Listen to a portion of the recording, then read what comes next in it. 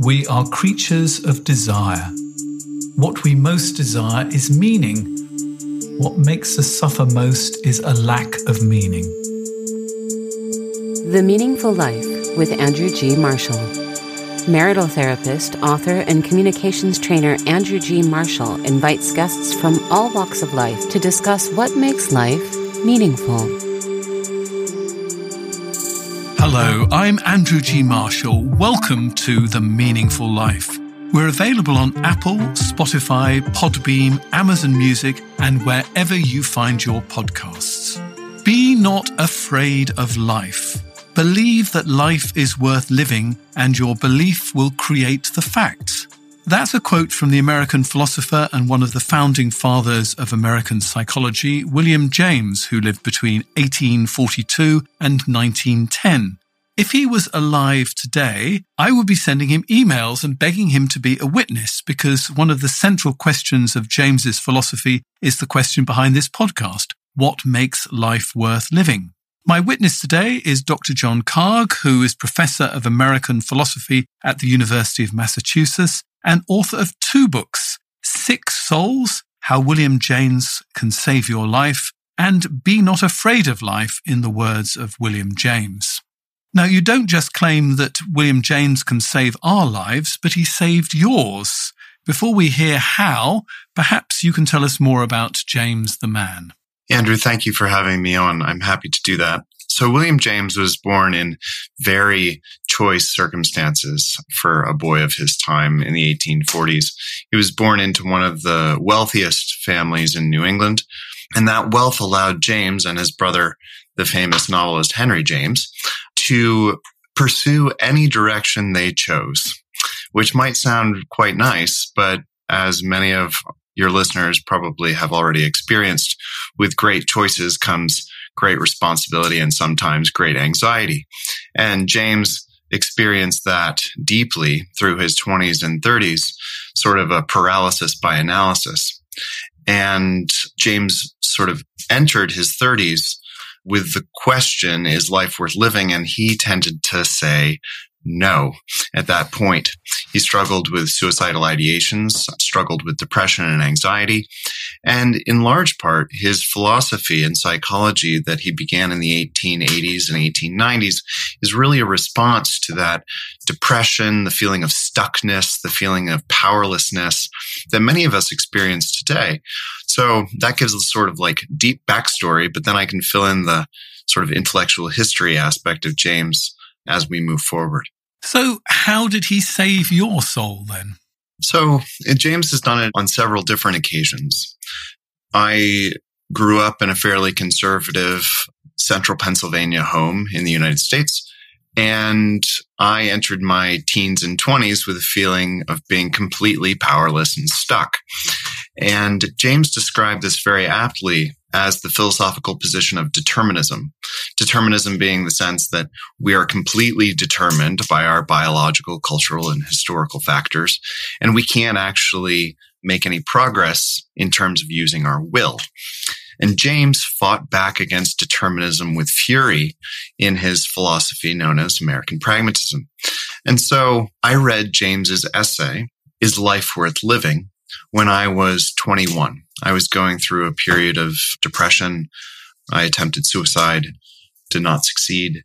And I read James's essay immediately following that attempt, and it really pushed me to think about what is the meaning of life. And James's answer, is life worth living, to the question, is life worth living, is not straightforward. He says, instead of a straight yes or a pessimistic no, James says, maybe. It depends on the liver.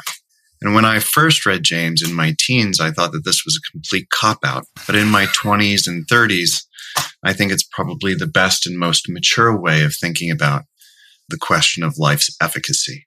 So that was how he saved your life when you were a teenager. He was also, I think, you had another moment of crisis when you were 30. You had twin setbacks. There was a divorce and your estranged father died as well. So did he help you at that particular crisis too? Absolutely.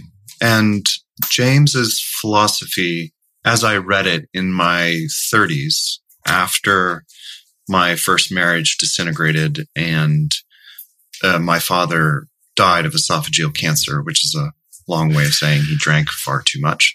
Oh dear. After those events, James's philosophy to me could be read as a game plan or a sort of blueprint for creating a life based on freedom and togetherness, which from my way of thinking is the way that marriages and relationships and life ought to be lived, with a very close tether on those two poles. So freedom and togetherness. And in future relationships and in my life, I've tried to sort of put those two in play in ways that James has advocated for. And that's actually quite difficult because, I'm a marital therapist, so I know all about this. And often you get one half of the relationship, normally the woman who's actually competing and saying we need to have more togetherness, and the man who's normally saying I need to have more freedom. So how do you balance those two poles, according to James? And what have you discovered about balancing those two poles? So James is known for his individualism. In other words, a sort of Promethean exercising of the will. His most famous essay is probably The Will to Believe, in which he argues that his first act of freedom is to will himself to be free, or to act as if he's free. And James is known in a sort of American setting as this great hero of American freedom and individuals' spiritedness. But I think, and this would maybe speak to what you said about stereotypical heteronormative masculine pushing forward, I need to be more free. The other side of James, I think, is this sense that we must be aware that we are already connected to a wider social, political, spiritual order, that we are in touch with our surroundings at all points and who we are as people. I would just like to give you a James quote that I pulled out of your book, which I think says this absolutely beautifully. We are like an island in the sea, separate on the surface, but connected in the deep. And that seems to speak to that very much, doesn't it? That's exactly it. And I think James wants to acknowledge both our desires for individuality, our desires for freedom and authenticity, uniqueness, our own personal genius. His intellectual grandfather, Ralph Waldo Emerson, would say, trust thyself, every heart vibrates to that iron string. But at the same time, to understand that we are connected and our growth and our individuality depends on our connections with others and our connections with community. So let's unpack the quote, be not afraid of life, believe that life is worth living and your belief will create the fact. So James's psychology is unique in the sense that it doesn't seem unique today, but in James' day it was, that the way that we act changes not only our emotional states, but the universe as we experience it.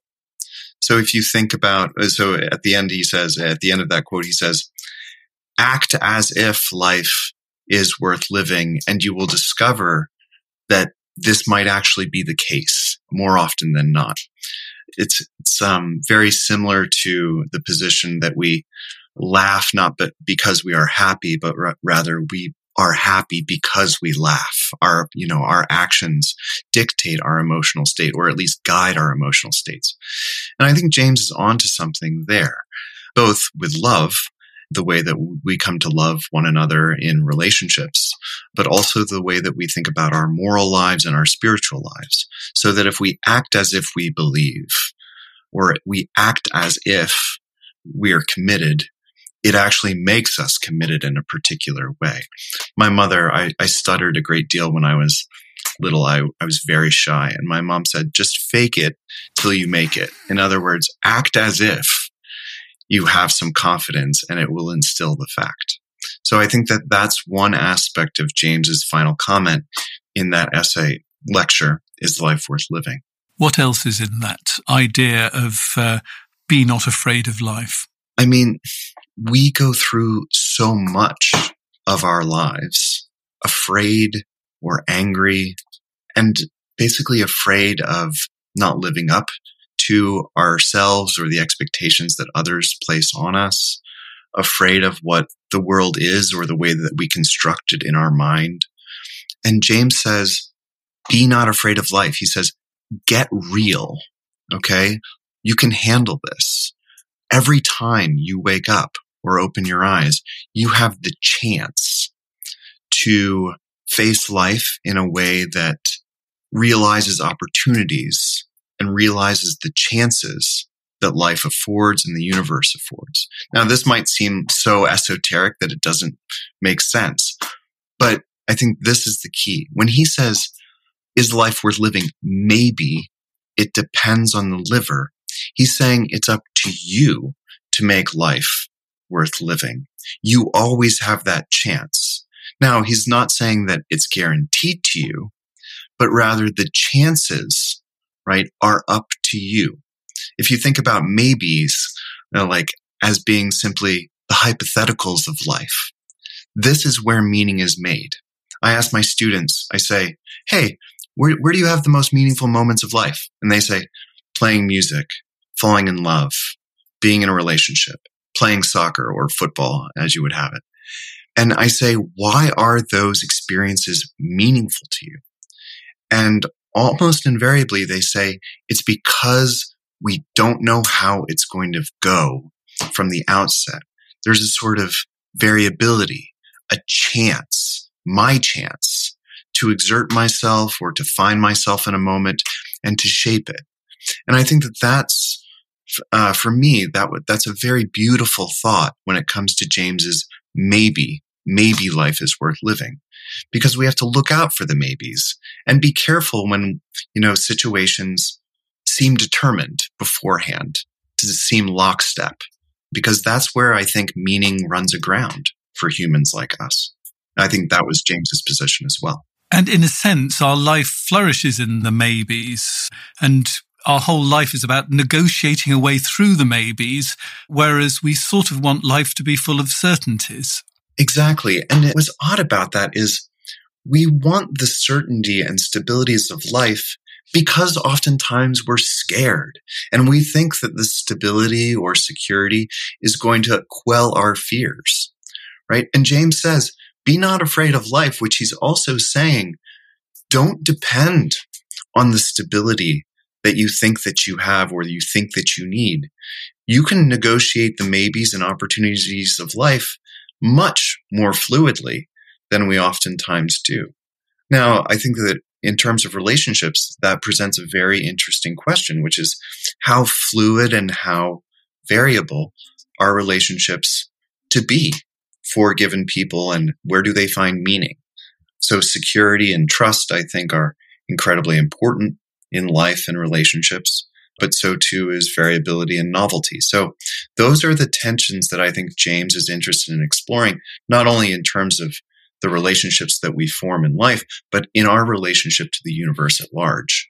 And actually saying maybe rather than no to our partner, to life, is a far more creative sort of kind of thing to say. That's exactly right, Andrew. I think what's especially interesting is that James doesn't give us either of the two binary ways of answering that question. He doesn't say, no, life is not worth living, or yes, 100% all the time, life is always, or my partner is always there. There's a type of variability in the maybe that I think James wants to offer us as the fertile ground of making meaning.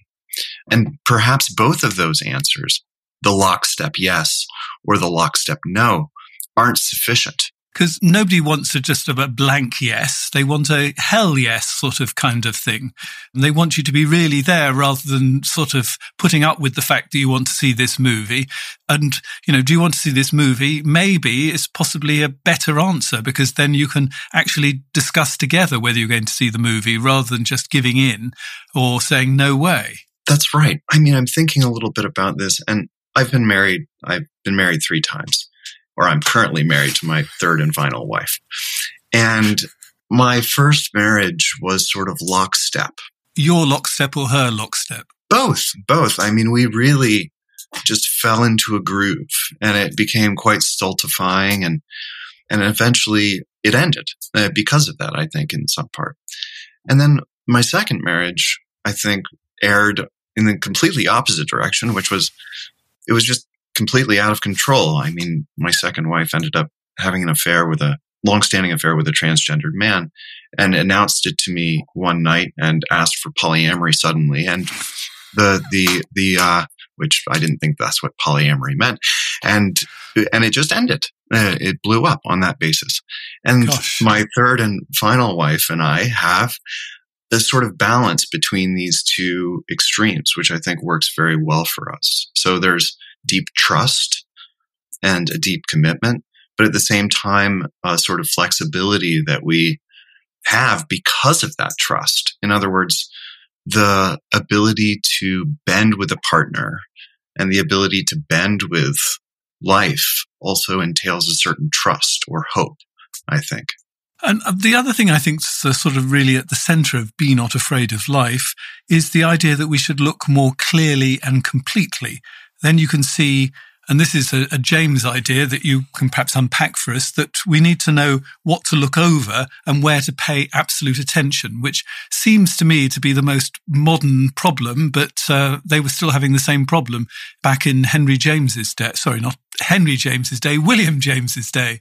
Yeah, he says true wisdom comes in knowing what to overlook. That seems very right to me.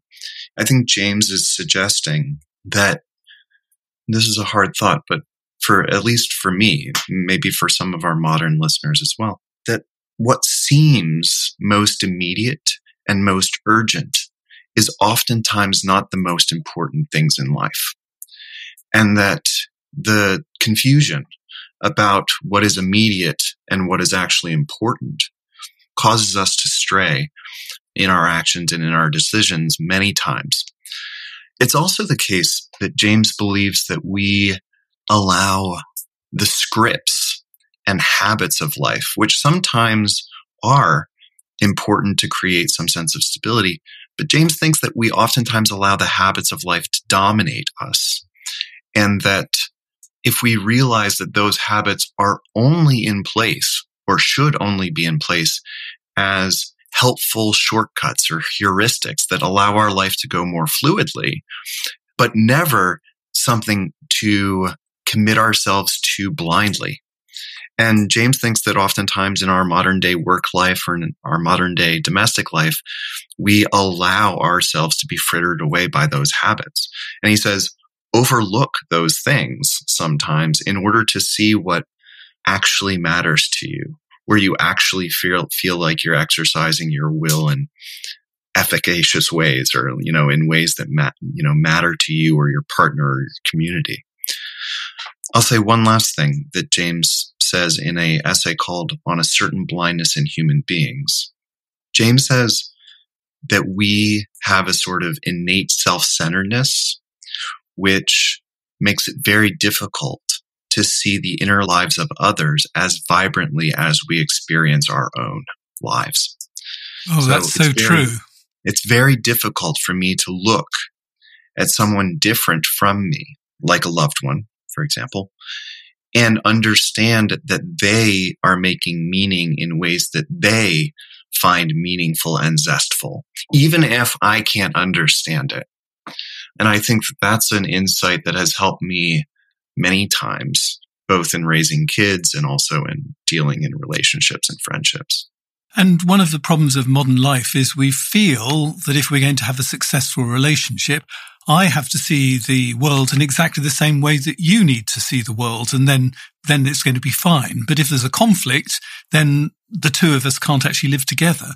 Right. And James is suggesting that perfect identification is not only unrealistic, but also unhealthy. So he says that the particularity of individuals matters, not just in the sense that it keeps our relationships vibrant or diverse or interesting, but because that's the way the universe is. When you look at persons, they are perfectly unique. And part of the beauty, I'm thinking about Thomas Merton. Merton says that love is not a package. It's not an exchange. but rather it's a type of message from one individual, perfectly unique individual, to another about what their innermost self is. And it's not the request to change the other person, right? It's not the request to be changed by the other person. I think James would agree with that. How does it fit together for him being a philosopher and being a psychologist? Because it's an unusual combination. I mean, it's very appealing to me because, I come from the psychology part of it. But how did these two parts feed into him? During the 1890s, during the end of the 19th century, these disciplines actually weren't divided at all, which is curious. I mean, at Harvard in the 1890s, the philosophy department was the home of the first psychology laboratory in the United States, founded by James and Josiah Royce and Herbert Munsterberger and a number of philosopher-turned-psychologists. And James, I think, regarded psychology and philosophy as having very similar objectives, ultimate objectives, which is to understand ourselves. The sort of ancient Socratic maxim, know thyself, or Delphic maxim, know thyself. That's similar for James, both in psychology and philosophy. The sort of emphasis might be slightly different. Psychology taking a more objective view of human cognition and the human body and anatomy. When I say objective, what I mean is as an object, not objective like absolute. Whereas philosophy is a bit more broad in its approach. But I think that the objectives for James were the same. And I'm sort of sitting here thinking that maybe my discipline, which is the psychology end of it, is actually much poorer because we've lost the philosophy end. It's become very much, how do you make somebody less depressed, give them this medication, pull this lever in a sort of cognitive behavioral therapy kind of way, and doesn't actually look at the underlying philosophy that's actually in somebody's head. And this is something else I was thinking very much as I was preparing this program. Us sort of non-philosophy people think philosophy doesn't have anything to do with us. We don't actually have a philosophy. But actually, if you don't have a philosophy, or at least you think you don't have a philosophy, you have unwittingly taken on somebody else's philosophy. And if you don't know what that philosophy is, it could quite easily be sabotaging you. Does this make any sense? It does. I mean, there's this place in David Foster Wallace's Kenyan commencement address called This is Water, where DFW says, everyone worships. In the trenches of life, everybody worships. It just depends on what you worship. Okay? And our default is to worship the machine of fame and power and money and insecurity and fear. And if we don't have a conscious sense of what we're worshiping, we're probably worshiping something already. We just don't know it. And I think that comes very close to your position, which is I take to be that we all have a philosophy. Right? Some of us have a more conscious or self-reflective philosophy than others, but everybody is living out their thoughts, okay, and living out their ideas and beliefs. But oftentimes those ideas and beliefs aren't actually investigated to see if you actually believe these things and why you believe these things. You might have belief, but do you have what philosophers might call justified true belief? In other words, do you have good reasons? And I think that one of the points of teaching for me is to get my students to think through what their philosophy actually is. I don't want them to become a Kantian or a Hegelian or a Platonist. That's not the point of philosophy. Philosophy, as I teach it, is think about your beliefs, your most cherished, your most deeply held beliefs, and actually scrutinize them. See if they hold up under both logical investigation, but also against experience. Like, do your thoughts and do your beliefs allow you to live a more flourishing life? Or do your thoughts and beliefs lead you to live a more stultifying one where you actually question the meaning of life? One last thought about a really astute comment that I thought you made, which was, we oftentimes think that philosophy has nothing to do with the business of living.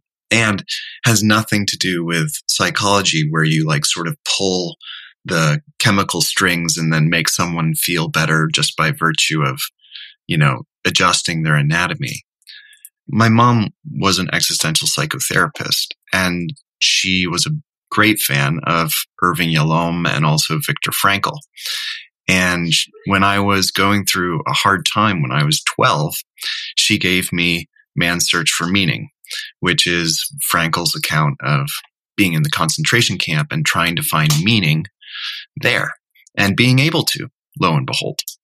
And that approach to psychotherapy and to a mixture of psychology and philosophy has stuck with me, and I think resonates deeply with what William James is up to today.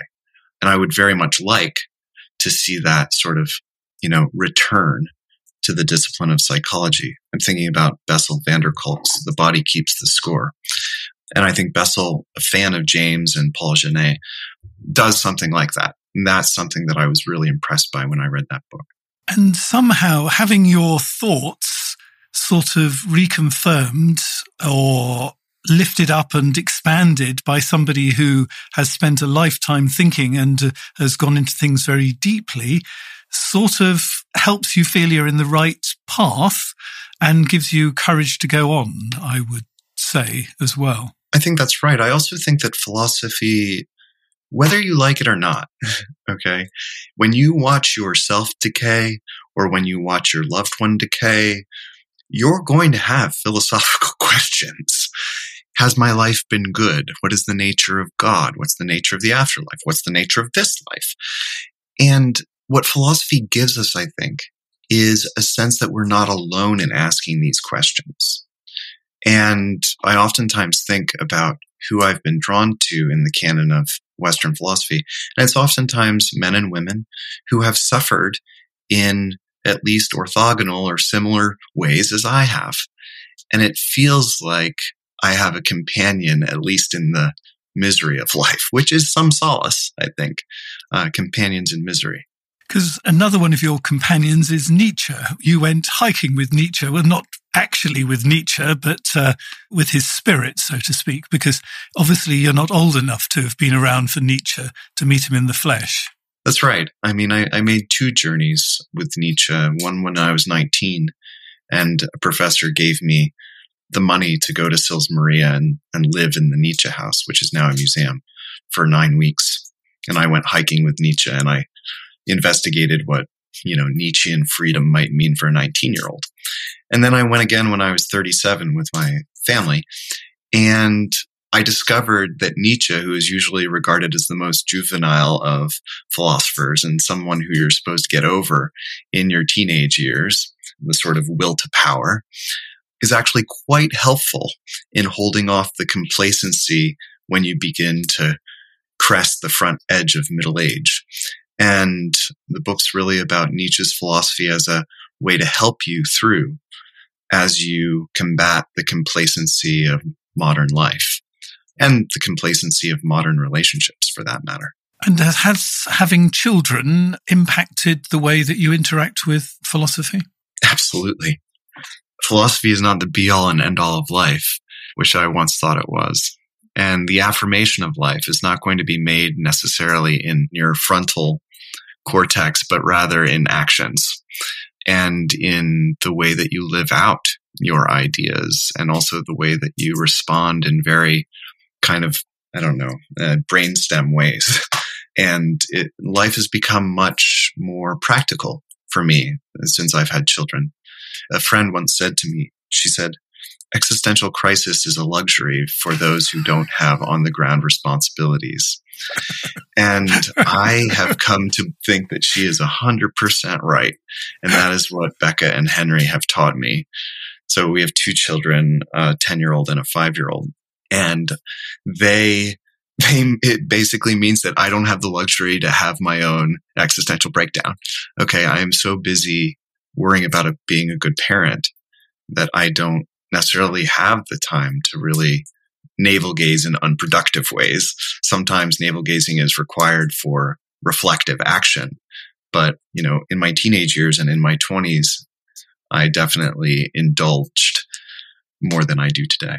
And with your father abandoning you when you were very small, did having small children yourself bring a bit of an existential crisis for you? It did with my first child, Becca. When Becca was born, I was worried that I'd become my father, that I wouldn't be able to shoulder the responsibilities of being a parent, that I would run away. But when Becca's mother left, it was a struggle, but I didn't run away. And it gave me a great amount of confidence that I was not at all like my father. And that then has carried through into my relationship with Henry, my second child. So it did create an existential crisis initially. And was there a philosopher that helped you at that point? Yeah. So strangely, a childless philosopher by the name of Albert Camus. Oh, I know Camus. We had to do one of his plays at school, Caligula, which I don't think would help you at all with those problems, but I do know all about Camus. So tell me how he helped. Caligula would not help. No. So at first I thought Camus would help because he has this book called The Myth of Sisyphus, which is not unlike parenting. You push boulders up hills and then they roll down again and again and again. And at the end of the book, you're supposed to imagine Sisyphus as happy. And that seems like a very nice metaphor for what happens when you're parenting a toddler and then parenting two children. And my wife, Kathleen, and I feel like Sisyphus sometimes. But actually what I think is that the book called The Plague helped me a great deal more. And The Plague, in a nutshell, is about obviously suffering through a quarantine city, going through the plague, but then finding ways to be compassionate and level-headed and sticking it out in really meaningful, simple acts of self-sacrifice. The main character, who's a doctor, stays. There's an expression from American football, stays in the pocket, which means the whole field can be going crazy and you just stay in the pocket and you just settle down and think about what you can do to help in small ways. And I think Ryu in The Plague does this. The doctor does that. The physician does this. And there's one character from this play that I think is particularly helpful to me, which is a character by the name of Rambert. And Rambert dreams of escape all the time, escaping the city of the plague. And he's very unhappy for most of his life where he's dreaming of escape. And it's only when he gives up on escape and actually starts investing in the people around him that Rambert finds meaning and finds a life worth living. And I think that that's a sort of Jamesian moment of, oh, I can still make a difference in my small little ways, and I need to give up these grand hopes and just notice what's going on around me. And I think for parenting, that's been particularly important to me because as parents, I think we're apt to give ourselves over to both grand hopes and grand fears. But if we can just notice what's going on around us, it seems much more manageable and also much more meaningful. We'll have more in a moment. The Meaningful Life with Andrew G. Marshall.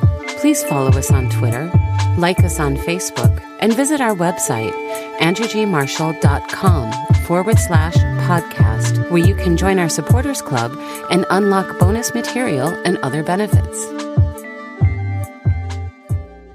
Guess how long I've been helping couples have more fulfilling relationships? The answer shocked me. 39 years. Over this time, I've developed all sorts of interventions to help couples communicate better and make meaningful changes to protect and nurture their love. Some ideas I've used for a while and dropped, but at the core, there are a handful of must-haves that I use with all the couples I see face to face. Sadly, I can't work with everyone who wants my help, but I can share my best relationship tools. I've put them in a new course with worksheets and links to my most helpful podcasts. There are 4 hours of instructions to do at your pace together, with your partner or on your own. And it normally retails at £150, But to launch, I've dropped them to a special introductory price of £99.50. If you'd like to find out more, go to andrewgmarshall.com/tools and get started on improving your relationship.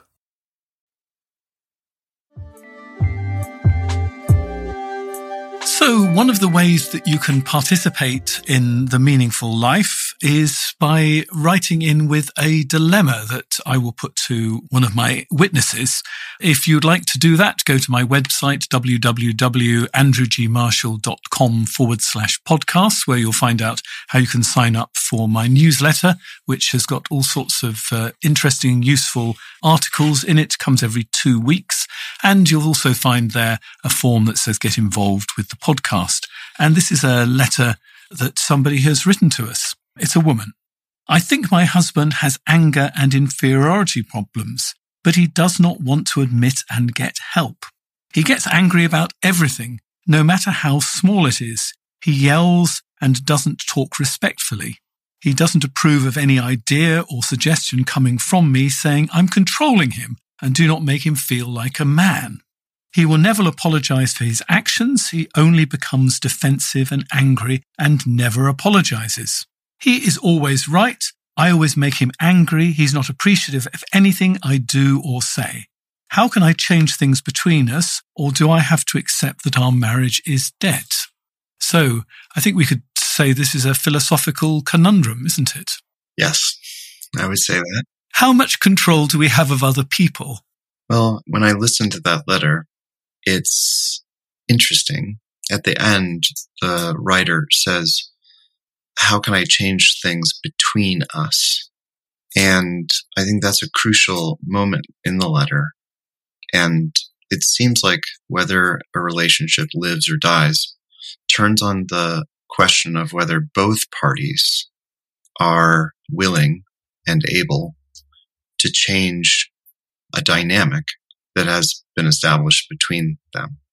And the attempt to change one another, I've almost always seen run aground. Me too. So that being said, another thing strikes me from the letter. It would be interesting to know what his letter would be, right? And we could put them next to each other and maybe get a fuller picture. Well, I've had many clients where we have this, and I know the answer will be, my wife is critical all the time. There's nothing I can do that will make her happy. I mean, they may not say this, but effectively they've given up trying to make them happy and they just go their own sweet way, which of course is what makes this so incredibly stuck. Right. I mean, the stuckness is also difficult. I think the stuckness is even harder to wrest the couple from because the issue is inferior. Like the feeling of being unloved and being inferior and being not able to succeed and not being able to succeed in the relationship. Anger comes out of those feelings.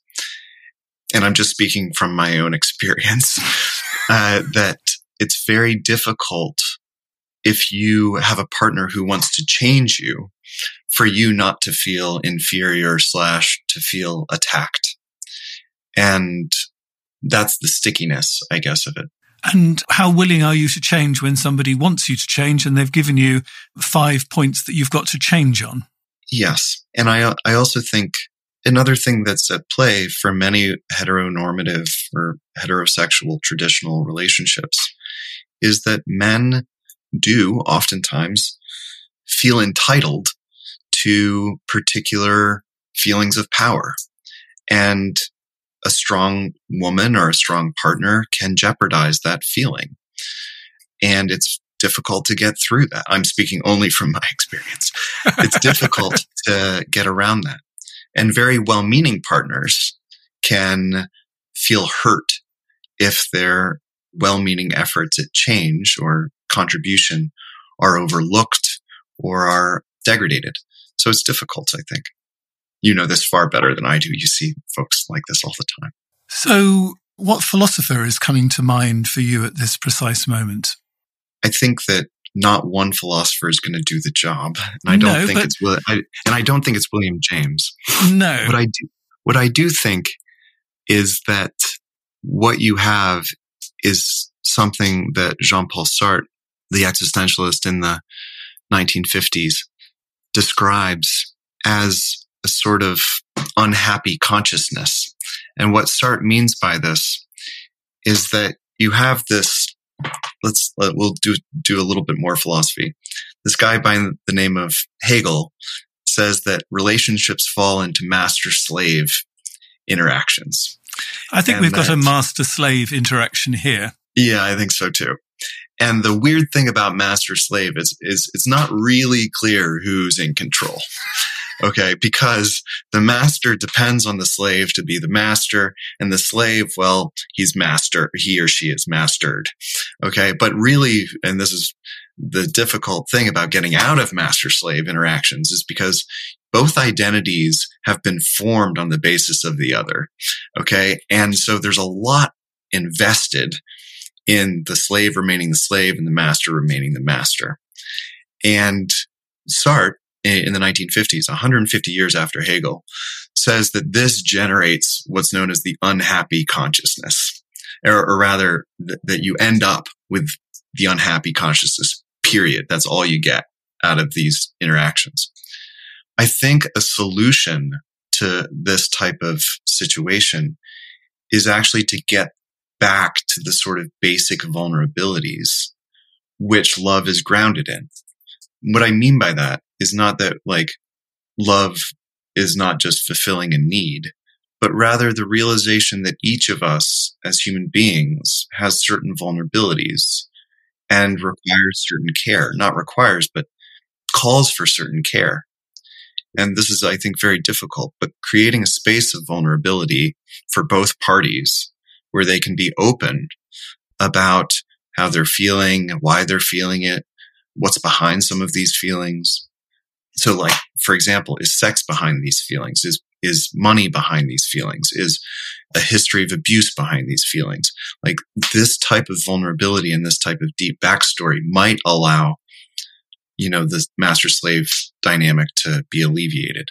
I mean, that's just using philosophy. No, but I think it's really interesting because it brings us a different way of looking at it. I mean, my sort of psychology kind of response is going to be the one person you can change is yourself. So you can't change your husband's behavior, but you can change the way that you react to him. So first and foremost, I would say choose your battles. So actually you're not fighting over the things that aren't important. See what happens if you let stuff go that is less important to you. By that way, have less anger yourself, because unfortunately he's coming at it with anger. You're coming at it with anger as well, or defensiveness. So if you can actually think about what can I do differently, that's going to be much more productive than what can he do differently. Often, unfortunately, the answer to what can I do differently is not care or leave, but there are other things that you can do differently. I mean, that's a very stoic way of approaching matters. Stoicism, basically, the ancient Stoics believed that you can adjust your mindset to the world, but you can do very little to adjust, the world to your mindset. I think that there's something to that. I also think one of the deficiencies of Stoicism is that it does breed a certain resignation. In other words, a feeling that you can't change the world, but you must do some work on yourself. And oftentimes Stoics feel like that's slightly unfair.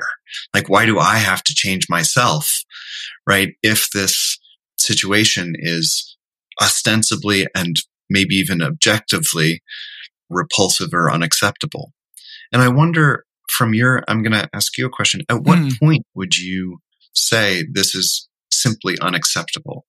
Well, the fact that she's asking the question, is my marriage dead? Should I accept this? I think it's always worth doing an experiment and, give yourself something like 6 months and seeing if I focus on what I can change and what I can do differently, what is that going to be like? Because our temptation is just to cut and run. And unfortunately, cutting and running, what we learn from that is actually what was wrong with that relationship was I was there with the wrong man. And if we don't learn the lessons ourselves, we often end up in the same relationship again, but just with a different person, or the same relationship, but actually we're playing the stubborn, stuck person and our partner's saying, please change. So it's worth experimenting, giving yourself a certain amount of time to see what can I do differently? What can I learn from this rather than rushing blindly into the future? I mean, to me, if I was going to be 100% honest, I think this marriage is dead. But the fact that she's writing to me asking, is this marriage dead, suggests that for her, there is something still there. And I think it's worth trying to investigate how she could change, because actually there's nothing she can do to change him, because actually she's done that to the point that he's actually refusing to budge. Right. I mean, I think that I'm not sure if philosophy has something to say about this, but personal experience might. I mean, oftentimes what is being argued about is not necessarily where the pain actually is. And trying to figure that out is difficult, but probably necessary.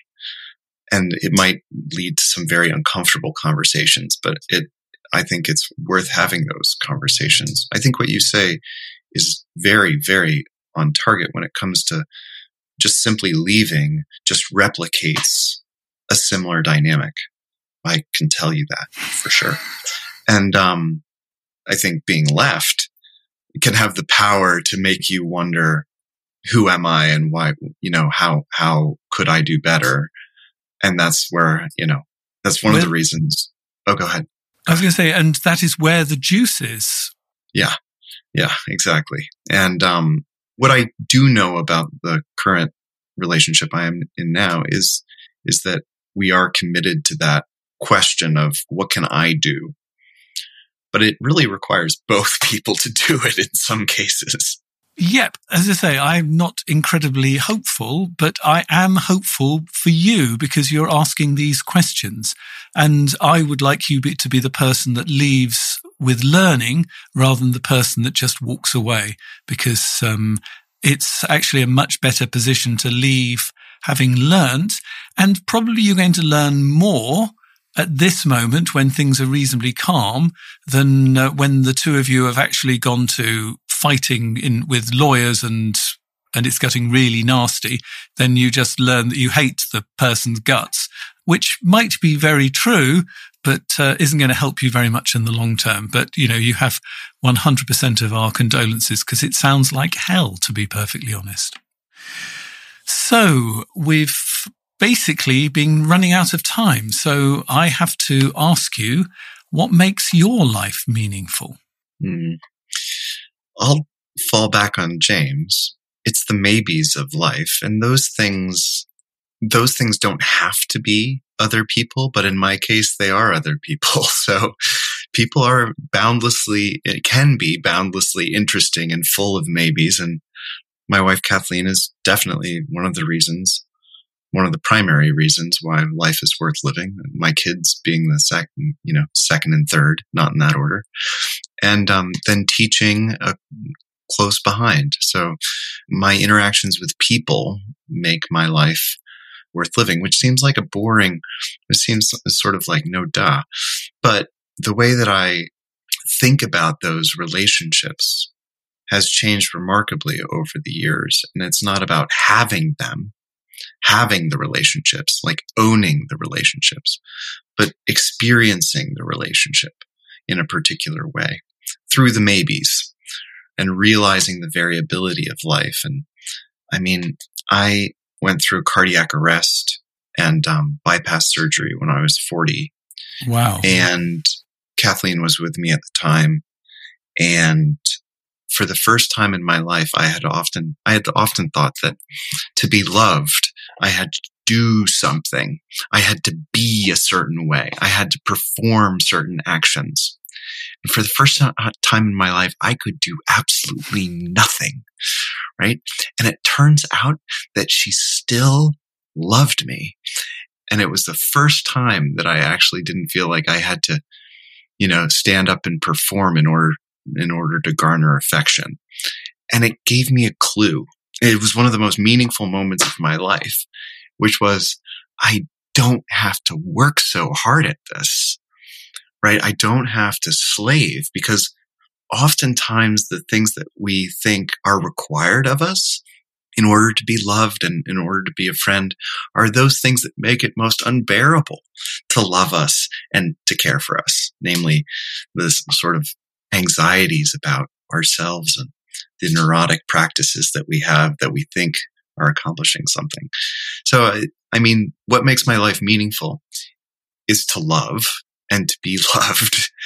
But to figure out how to do that is always a trick and always involves being attuned to the maybes of life. So, yeah. What a beautiful answer.